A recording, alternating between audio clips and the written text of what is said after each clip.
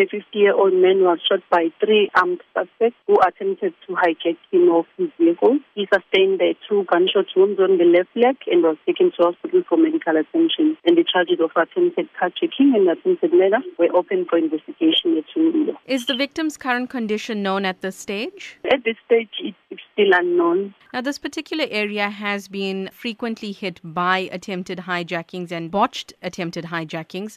Is it known if this is part of a syndicate operating in the Glenwood area? We cannot say that it is a syndicate, but police are also doing the patrols in the area to make sure that they kept any criminal activities in the area, including the carjackings, robberies, and the other cases that may occur in this area. The victim was sitting in his vehicle when he was approached by the armed suspects. How dangerous is this? I would love to warn the victims, if they are being attacked by the criminals, to make sure that they surrender their belongings, because life is more important than the belongings. Because in some cases you will find out that the victims are resisting when the suspects are demanding their vehicles.